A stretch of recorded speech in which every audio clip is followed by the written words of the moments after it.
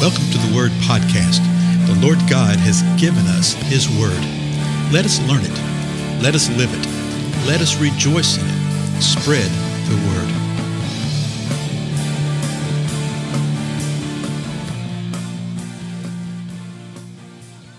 Blessings, everybody. This is Dale. Thank you so much for joining me today on the Word Podcast. We're continuing our examination of what Jesus was speaking to his disciples. Remember, 4 of his disciples came up and asked him a question. And they said, when will these things occur? And what will be the sign of your coming again and of the end of the age? And then using Matthew 24 and 25 as the basis, we also see parallel accounts in the Gospels of Luke and Mark. But using Matthew as a basis, we see that Jesus responds in about 9 verses and gives the panoramic overview, 9 or 10 verses, of what's going to happen to the balance of mankind's existence. Then he picks up in verse 15. He says, therefore, when you see the abomination of desolation as spoken of by the prophet Daniel. So Jesus mentions what we've been looking at in Daniel chapter 9. That's the reason we've gone a little sidebar here on this stuff, because Jesus points this out. He then continues to give details in the balance of chapter 24 and in the 25.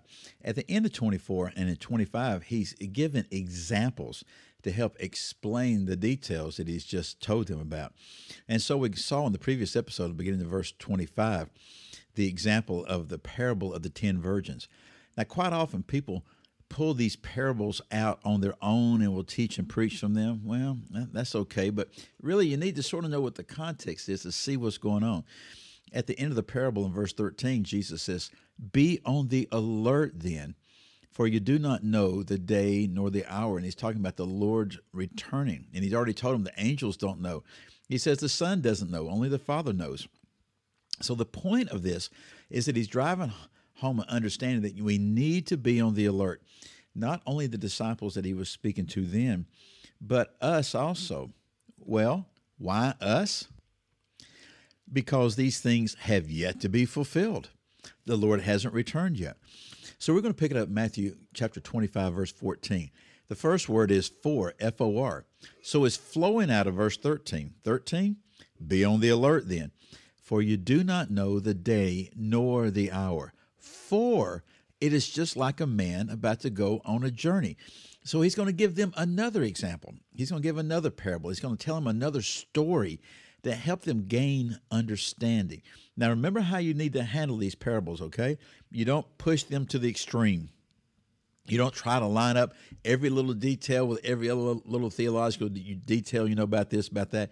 You look at the main point that's being taught right here. And the main thing that he's wanting them to see is that we need to be on the alert. Also, with this parable, often called the parable of the talents, I think it sort of supports what I mentioned with the previous parable. There may be some understanding for all of mankind. And particularly with this parable, all of mankind is given something. We're given life, okay? What do you do with that life? So look what he says here in verse 14. For it is just like a man about to go on a journey, who called his own slaves and entrusted his possessions to them. To one he gave 5 talents, to another 2, and to another 1, each according to his own ability. And he went on his journey. Immediately, the one who had received the 5 talents went and traded with them and gained 5 more talents. In the same manner, the one who had received the 2 talents gained 2 more. But he who received the 1 talent went away and dug a hole in the ground and hid his master's money.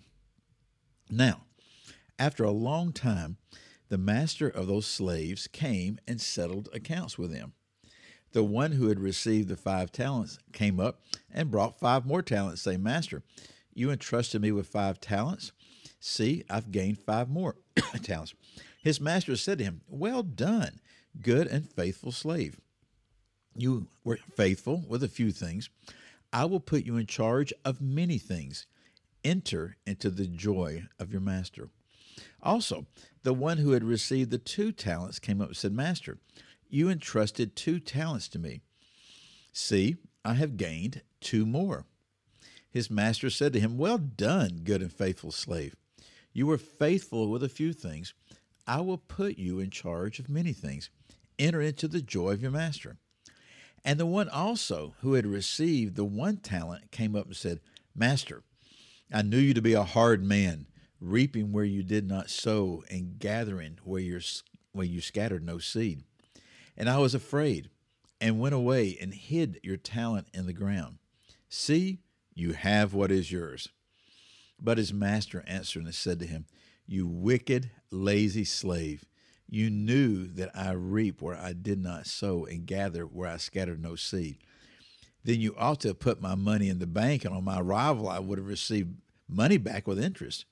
Therefore, take away the talent from him and give it to the one who has the 10 talents.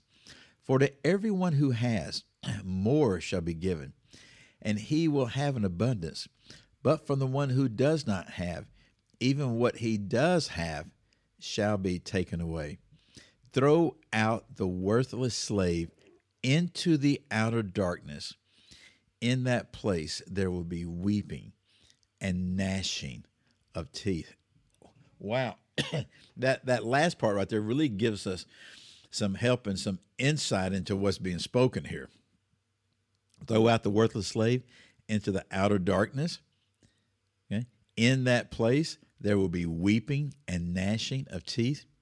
I think this is really a picture here. The Lord is saying, hey, we have been given life here. Okay?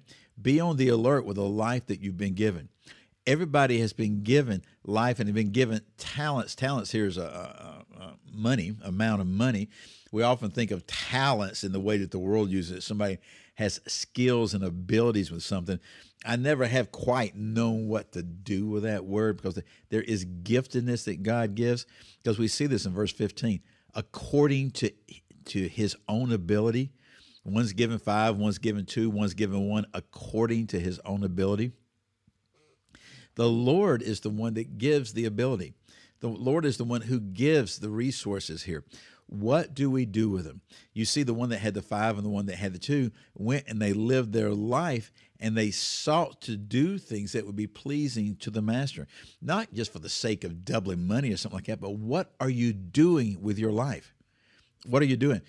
The one that had the 1, he lived in fear, and he hid that 1.